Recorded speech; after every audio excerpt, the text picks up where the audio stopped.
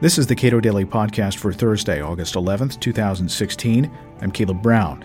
On the rare occasion when Donald Trump talks about policies he'd implement as president, the details are still pretty thin. Michael Tanner is a senior fellow at the Cato Institute. He talks about Trump's recently unveiled economic plan. Well, we should recognize there's some good parts to what Donald Trump's been talking about economically. He wants to reduce taxes, particularly wants to reduce taxes on businesses. He would lower the corporate tax rate to about 15%, which would give us one of the lower tax rates compared to our competitors, not as low as, say, Ireland, but lower than a lot of the European countries. That would certainly be good for competition. It would be good for our businesses.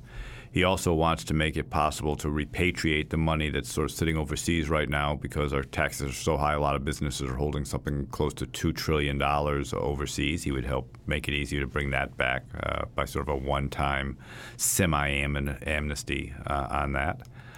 He also wants to reduce regulations, particularly in the energy sector, and repeal Obamacare and replace it with something great. We don't know what that would be. Something awesome. Something awesome. So there's certainly some areas in which I think it would make the economy grow faster and make us more competitive on a worldwide basis. But there's also some significantly troubling aspects. One is his unwillingness to cut government spending. He simply refuses to touch entitlement programs, which is the majority of government spending, and he has a host of other areas where he wants to spend money. He's embraced the whole democratic or liberal idea of stimulus through infrastructure spending, that he's going to create government jobs, good government jobs, with shovel-ready projects that are out there to fix. And, of course, he remains wedded to his ideas on trade, which are going to cost jobs and raise consumer prices. A whole lot of his pitch seems to be mercantilist. That is, either we get rich or they get rich. And we need to find a way to make sure that the wealth stays in this country, which, of course, is like a horrible thought if you enjoy things like consumer electronics and really well-made automobiles. Yeah, it seems almost silly that he talks about I'm going to cut taxes for middle-class Americans and then sock a 45% tariff on everything they buy from overseas. I'm not sure that leaves them any better off. And he also has this strange idea that if countries buy our products, that somehow hurts us, that if Boeing sells jets to China, that somehow we're worse off because of that.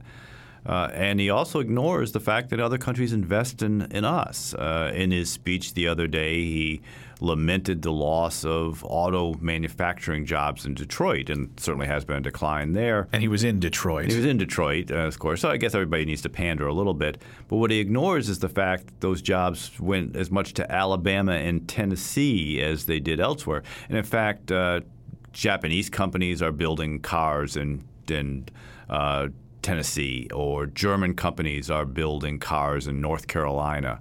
That part he doesn't seem to pay attention to. Is there any effort to devolve federal spending to states so states can make those kinds of determinations? There really seems to be no sense of federalism. In fact, it's not even a sharing of powers with Congress. This is a sort of the big man theory of government. He's going to decide what happens and implement it.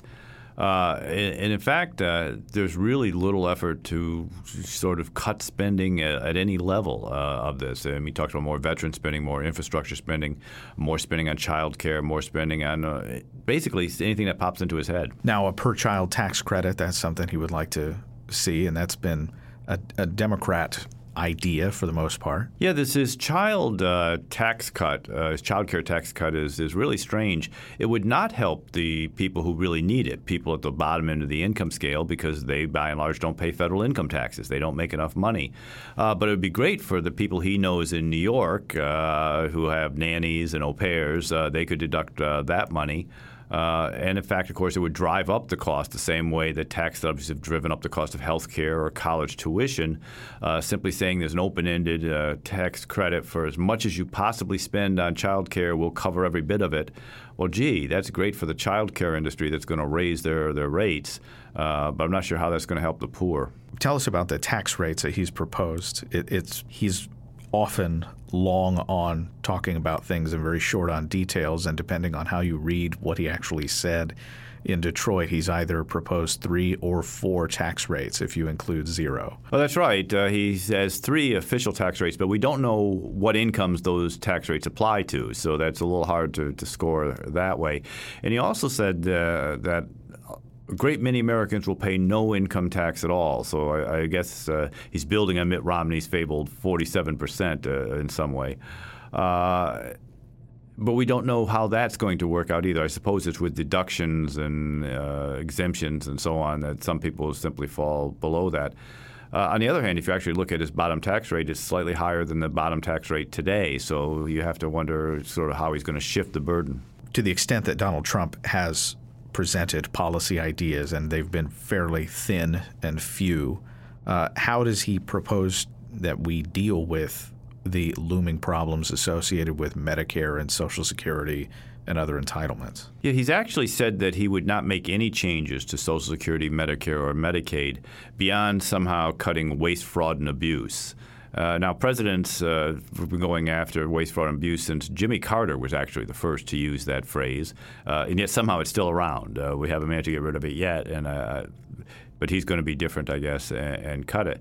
But he doesn't seem to be willing to tackle the fundamental underlying demographic problems of those programs, which is that we have more and more people who are aging and retiring and fewer workers to support them. He just doesn't seem to be willing to grasp that. The level of detail that the Clinton campaign has provided thus far, and Hillary Clinton will be giving a speech where she's going to lay out in greater detail her proposals. To what extent are these even different? Well, Hillary certainly does go into detail. She's famous now for turning out 260-page position papers on every possible subject, not that anyone reads them. But essentially, she is gone to the old-fashioned tax and spend school of the Democrats. She's going to raise taxes by over $1 trillion in 10 years and spend over $1 trillion more. And that doesn't count some of her new proposals, such as a public option for Obamacare or expanding the Medicare program to let younger people buy into it, creating sort of a single-payer system. Those are estimated, when Bernie Sanders put them forward, as costing tens of trillions of dollars. So she's going to be a big government Democrat. Unfortunately, there's not a small government Republican running against her. It seems like this sets up a fairly traditional line of division between Republicans and Democrats, where Democrats propose to tax and spend and Republicans propose to borrow and spend. Yeah, that's right. And you notice the common denominator there is spend.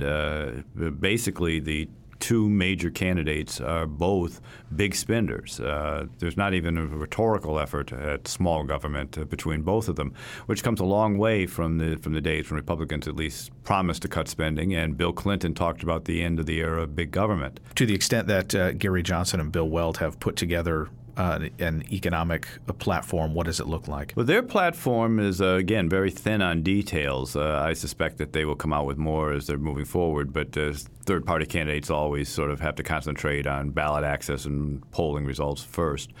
But what they have talked about is reduction in taxes. Gary Johnson says he would be for any cut in taxes, and ideally he wants to move to a consumption-based tax, something like a national retail sales tax. Both have also talked about cutting spending. They haven't provided details other than to denote that as governor they were very much fiscal conservatives and cut spending a great deal.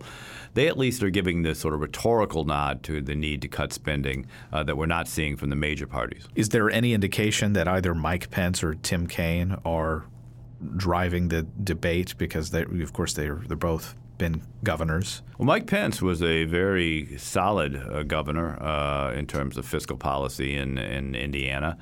Tim Kaine was much bigger spender, much more of a taxer. He proposed a huge tax increase on his first day in office in Virginia. And Mike Pence has been much more of a tax cutter. But neither one seems to be in much of an influential position. It's the presidential candidates that really make policy. Michael Tanner is a senior fellow at the Cato Institute. Subscribe to this podcast at iTunes, Google Play, and with Cato's iOS app.